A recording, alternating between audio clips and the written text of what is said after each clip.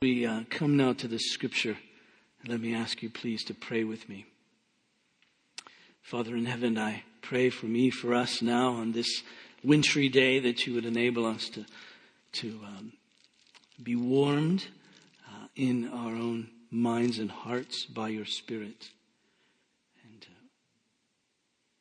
that you would come to us in a way now that enables us to listen, to meditate, to reflect, to know, to consider, to embrace these things of Christ, and to believe.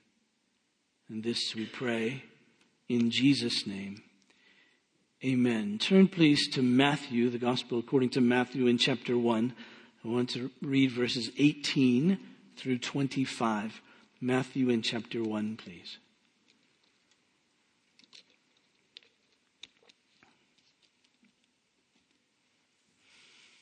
Hear the word of God.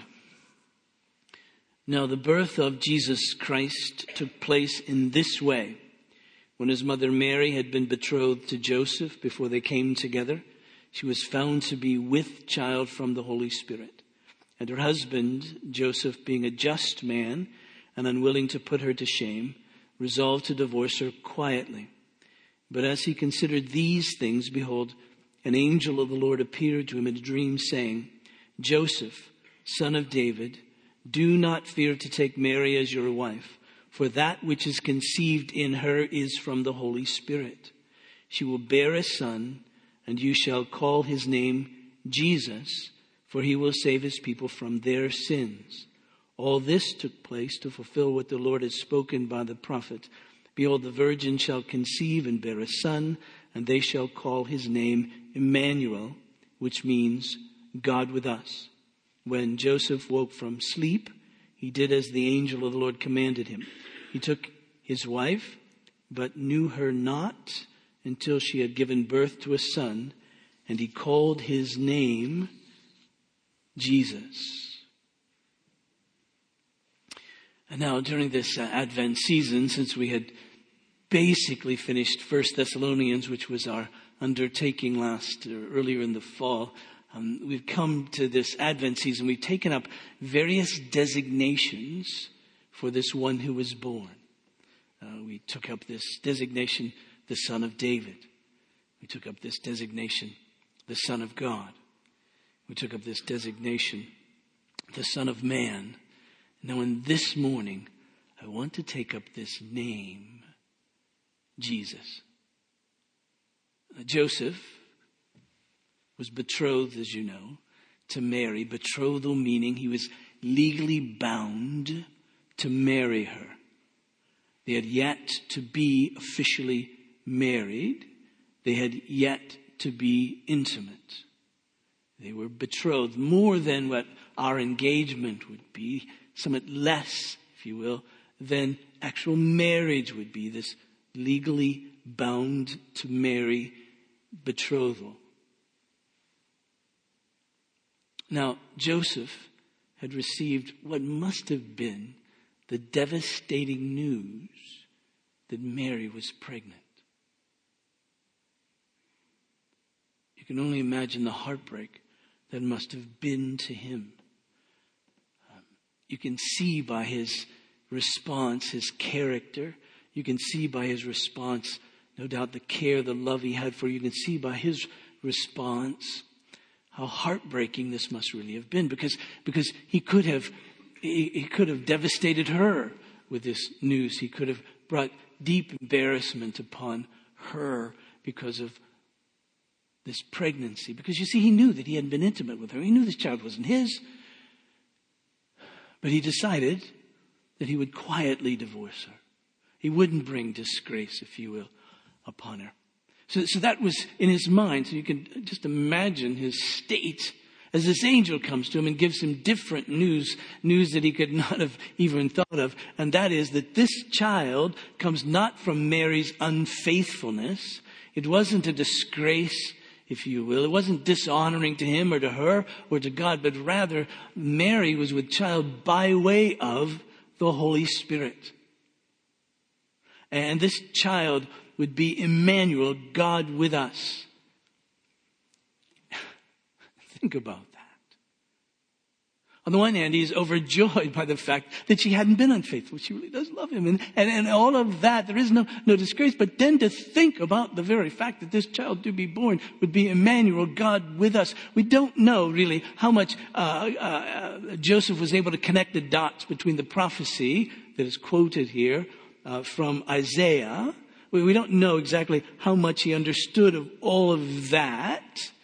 Matthew wants us to understand that this is something related to that as a prophetic word from Isaiah. You might remember the situation. There was King Ahaz and then armies were coming against him and he was afraid. And rather than trusting God, he was going to align with a foreign nation in order to protect him. And the prophet Isaiah comes to him and says, don't worry, Ahaz. God will protect you. God will keep you. In fact, ask him for a sign. And arrogantly, King Ahaz says, no, I can never do that. I can never ask him for a sign.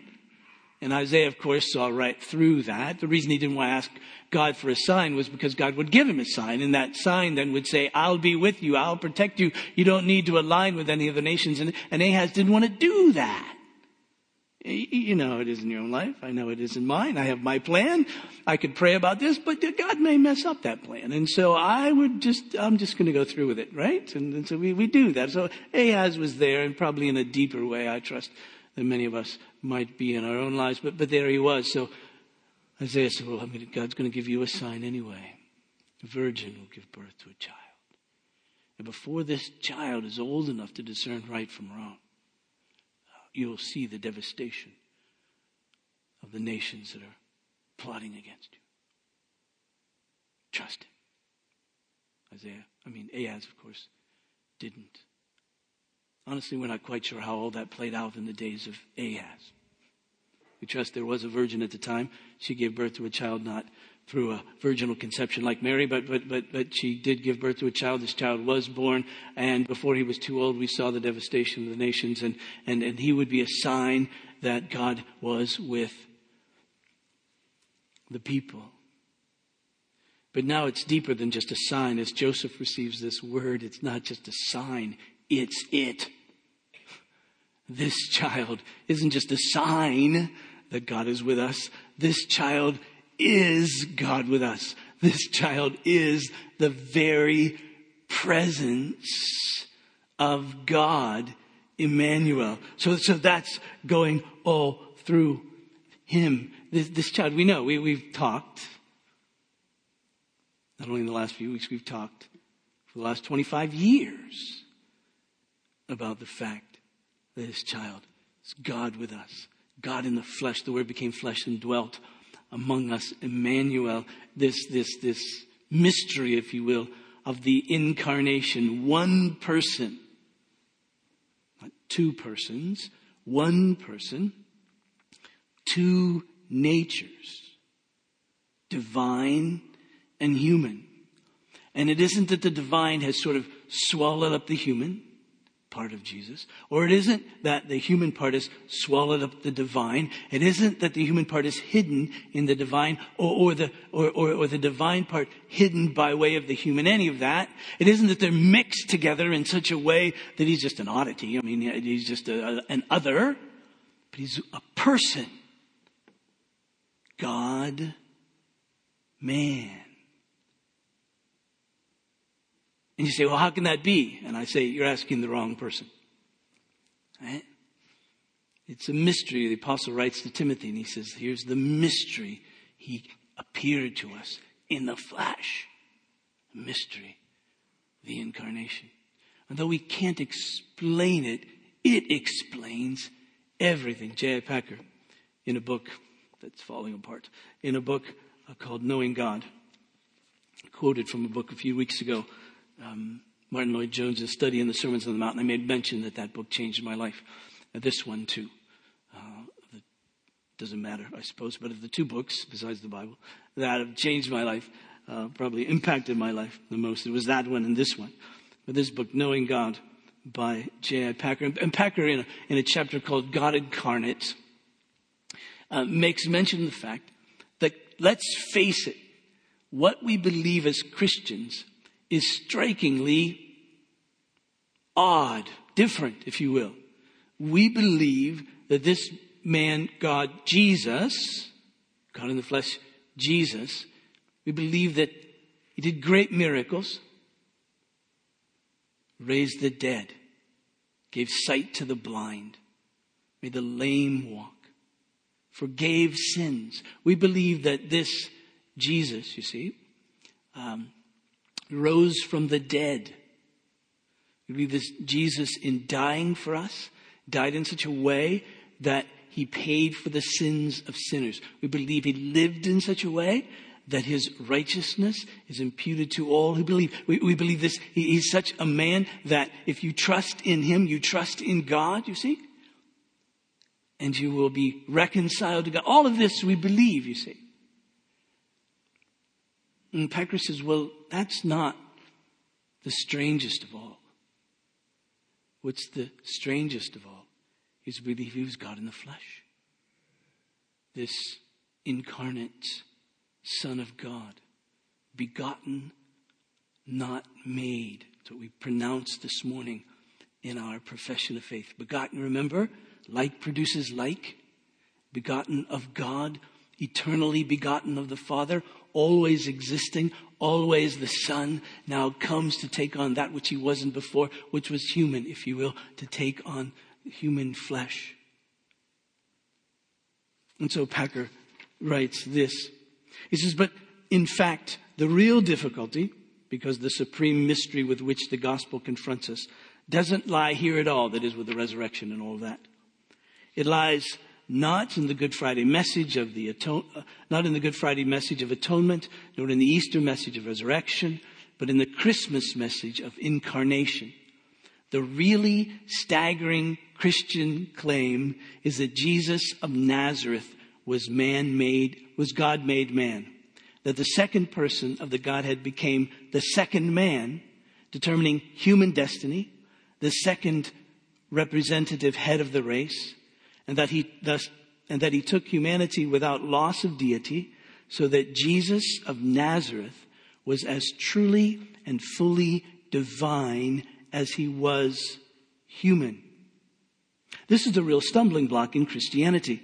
It is here that Jews, Muslims, Unitarians, Jehovah's Witnesses, and many of those who feel the difficulties of mentioned above about the virgin birth, the miracles, the atonement, and the resurrection, have come to grief.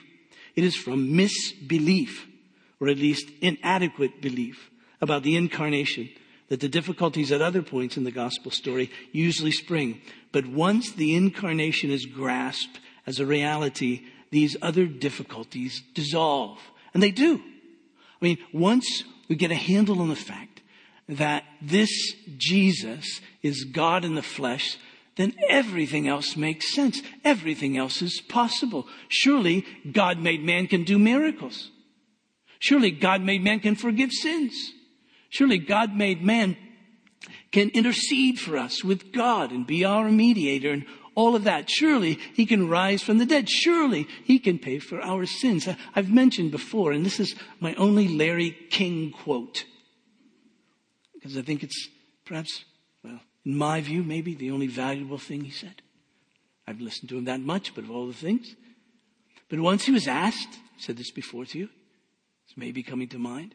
Once he was asked if he could interview anyone ever in history, who would it be? And he said, Jesus Christ. And then they asked him, what would you ask him? And he said, I would ask him if he was virgin born. Because you see, if he was, then it means everything. And everything else falls into place. So Packer puts it like this. If Jesus had been no more than a very remarkable, godly man, the difficulties in believing what the New Testament tells us about his life and work would be truly mountainous. But if Jesus was the same person as the eternal Word, the Father is agent in creation, through whom also he made the worlds, it is no wonder if fresh acts of created power marked his coming into the world and his life in it and his exit from it. It is not strange that he, the author of life, should rise from the dead. If he was truly God the Son, it is much more startling that he should die than that he should rise. 'Tis mercy all, The immortal dies, wrote Wesley, but there is no comparable mystery in the immortal's resurrection. And if the immortal Son of God did really submit to taste death, it is not strange that such a death would have saving significance for a doomed race. Once we grant that Jesus was divine, it becomes unreasonable to find difficulty in any of this. If it is all of a piece and hangs together completely. The incarnation is in itself an unfathomable mystery, but it makes sense of everything else the New Testament contains, because it's all wrapped up in Jesus. And so you see, when the angel comes to Joseph, he says, I want you to give him this name. I want you to give him the name Jesus. I suppose they could have called him Emmanuel. That would have been a tough one growing up, wouldn't it? It probably would have revealed too much too soon. So he gives him the name Jesus. Now, Jesus, in the days of Joseph, was a relatively common one. If Joseph and Mary had bought a book of popular baby names, Jesus would have probably been in there, especially for Jewish people. Because you see, Jesus is the Greek equivalent of the Hebrew for Joshua.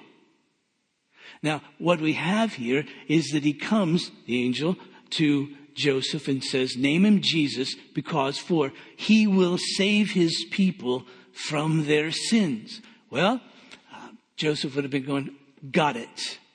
Because Joshua means God is salvation. Joshua means God saves. So he says, well, of course, that's what we'll name him. We could call him Joshua, but we're here, so we'll call him Jesus. That's the name that he'll be known by, because he will, in fact, save his people from their sins. Now, I don't know, Joseph might have thought of Joshua, the great conqueror.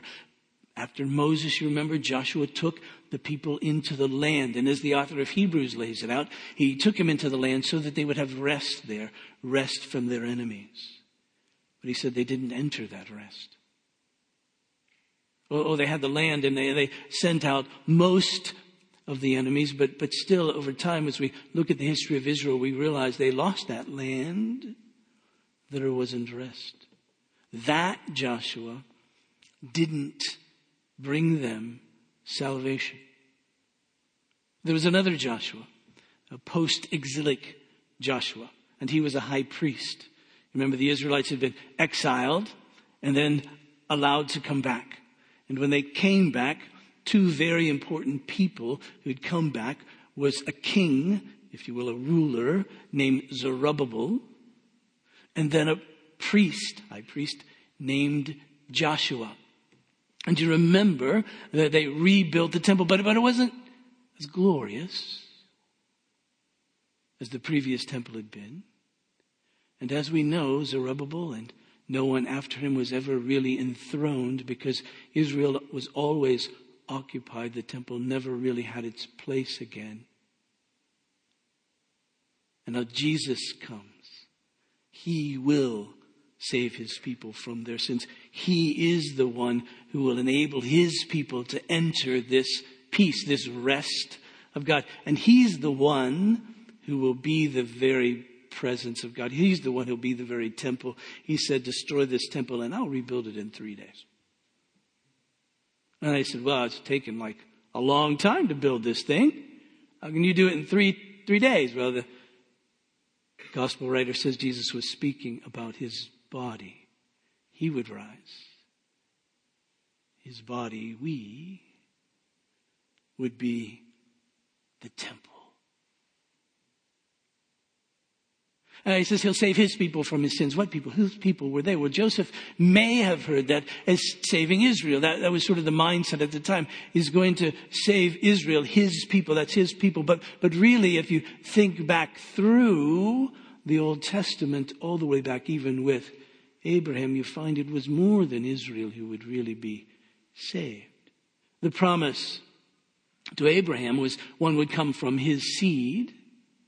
And this one who would come from his seed would bless all the families of the earth. Everywhere, you see. We read the prophet Isaiah. He says, a light has come to the Gentiles, the nations. Right? We find even in the teaching and the life of Jesus, he comes to seek and to save that which is lost. Even this Samaritan woman, even this Canaanite woman who comes to him and says, my daughter has a demon. And Jesus said, well, I've come for the tribe of Israel, for the family of Israel. And she said, but even dogs get crumbs from the table. And he said, oh, I see your faith. Your daughter is healed.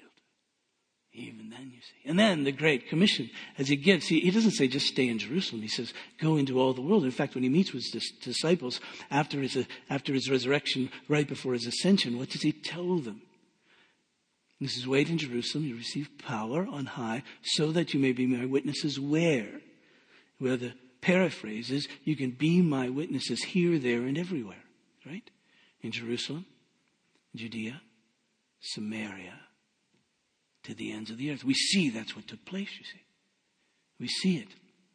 In Acts 2 even, there are Jewish men from all over the place, spoke all kinds of languages in Jerusalem for Pentecost. And as the disciples start to worship and praise God, they hear, all these people do in their own languages, and they take this word back.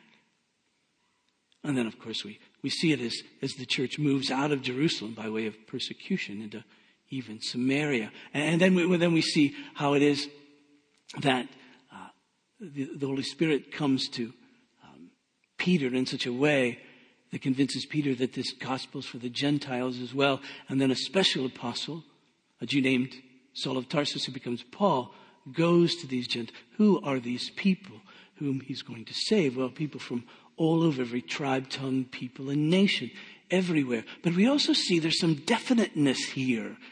His people from their sins. Jesus knew he had a people. He said, my sheep hear my voice. Those are my people. Those are the ones I've come to seek and to save. Those are the ones who will hear my voice. These particular sheep, on the night that he was praying to his Father right before he was betrayed and crucified, he says, I'm praying, Lord, for all those you have given me. Those very ones. This definitely says, I'm actually coming and I'm going to save them. Paul writes later about this group he refers to as the elect of God, chosen by God. The very ones Christ saves. All of that group is identified by one characteristic. They all believe. They all believe in this Jesus. And they all believe because they've all been born again, born by his Spirit. So this great expression, he's come to save his people from their sins. Now this word save is one that has a couple of different nuances there. On the one hand, it means to be made whole again, to be restored, to be made whole. But the second is that before that can take place, there must be a saving. That is, there must be a rescue. There must be a deliverance. And so you get this sense that sins bind us from God in such a way that we can't help ourselves. And someone, this Jesus, must come and rescue us from this slavery, from this bondage, from this imprisonment to sin. And it's quite clear as the angel comes to Joseph that only Jesus can do this. He will come and save his people from their sins. You get the sense he doesn't need any help from anyone else. He will come and he will save his people from their sins. And that's quite understandable. Who else has been able to do it? And you see this restoration because of sin. You see, we were created, you know this, we were created in the image of God. We were created to reflect him, to glorify him, to honor him as God, to give him thanks for who he is and what he's done and how he's made us and how he leads us and how he directs us and all of that. That is the biblical definition of human flourishing. Reflecting God, glorifying God. We're made in his image. What other image would be higher and better for anyone than the image of God? We're to reflect him, his wisdom. What better wisdom? To receive and live under his power. What better power? And he says, this is how you were made to be. But you've fallen short of that. Romans 3, you know this verse. For all have sinned and fallen short of the glory of God. We've missed glorifying him. And the degree that we've missed it is the degree that we don't flourish as human beings. And you see, what happens when sin happens is that first we incur a debt. Sin means that we haven't glorified God. We haven't done something, so we've incurred a debt. There's something that we haven't done that we must do, that is left undone, that we need then to do, and we haven't done it. And the problem is, if in fact we're enslaved by this sin, it means that we won't do it, that we can't do it. So we're really, really stuck. We're really, really trapped. Who's going to do it? Who's going to pay that debt? And then secondly, of course, when sin exists, it means that there's enmity, there's hostility. There's enmity between us and God. In other words, we don't want to do it.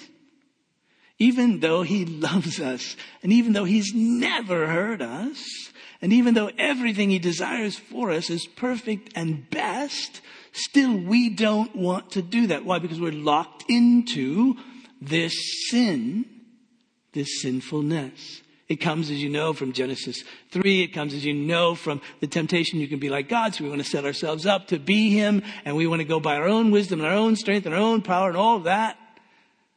And he says, that is death. But it means that we're hostile really to God. And sometimes that hostility is expressed violently, if you will, very obviously, as we come against God. Sometimes very subtly, we sort of make God in our own image. We make God the way we want him to be, the way we think he ought to be. And so we say we believe in God. Well, what's the God you believe in? Well, it's this kind of God, and that's not God. So we want that kind of God, you see. And so we kind of hold him at arm's length that way by being very religious. And all that still is this enmity, this hostility between us and God, and we're stuck there. And so we're separated from him. We need to be reconciled to him. And then, of course, this hostility goes the other way. Because of our sin, then God has a hostility towards us. It's called wrath. The wrath of God is God's reasonable, just response to our rebellion against him. And the end result, of course, of that is death. No life. Because life is from God. And so the life we're living is really death if we're not reconciled to God. So the question is, who can save us from this? Who can rescue us from this? Who can stand for us before God and pay the debt by doing it? Who can stand for us before God, who isn't hostile to God, but loves him? Who can stand for us before God, whom God will receive, because his wrath isn't against him? There's this one Jesus. God will receive him because he's his son. God will receive him because he's his son. He loves him. He said, this is my son in whom I'm well pleased. I sent him for this very thing. So he's authorized to do this. And he's my son. He volunteered to come and he'll do this, you see. He's me in the flesh, God in the flesh, the Son of God. I'll receive him. But he's also exactly like you in every way except without sin. You see, here's where we need to distinguish between human nature and sinful nature. Human nature doesn't have to be sinful. Human nature. Well, it does now since the fall to all of us, but a day will come, of course, when the nature that we have as human beings, as we're resurrected and all of that, won't be sinful at all. With Adam, it wasn't sinful. A day will come with us, it won't be sinful. It became sinful because of Adam's sin and then in us. But now you see, this one has come with a human nature that isn't a sinful nature. And so he'll be received by God, but he understands us perfectly, you see. He can represent us perfectly. And because he's man, he is one who then can take the guilt of our sin upon himself and die and rise, you see. He's this perfect mediator. God, man, meets in Jesus, you see. And thus he's the one, the only one really, who can save us, who can rescue us. And all that, you see, he brings life to us. He's the giver of life. He's God. He brings life to us. And so what we really need then is a heart to respond to him. And so he gives us new life so that we can respond. He changes us. When he comes to save us, he says, I'm going to take out this heart of stone and put in a heart of flesh so that you can respond to me, so that you can love me. He breaks the power of canceled sin. Charles Wesley so wonderfully wrote, right? He breaks the power of canceled sin. He cancels it, pays the debt of our penalty, breaks its power so that we can respond to him. He saves his people. He saves us. How do you know that you're one of his people? How do you know that you're saved? It's because you hear his voice. Not audibly, I suppose, but you hear it through the scripture. You hear it through preaching. You hear it through friends who speak to you of Jesus. Yes, I get it. I understand. He's the one who's the Savior of sinners. Yes, I hear him, you see. So we're really saved from God, by God. And we're saved for God. Because you see, he brings us to himself. He makes us his very own. He adopts us into his family through our elder brother, if you will, Jesus. He adopts us into his family so that now we really belong to him.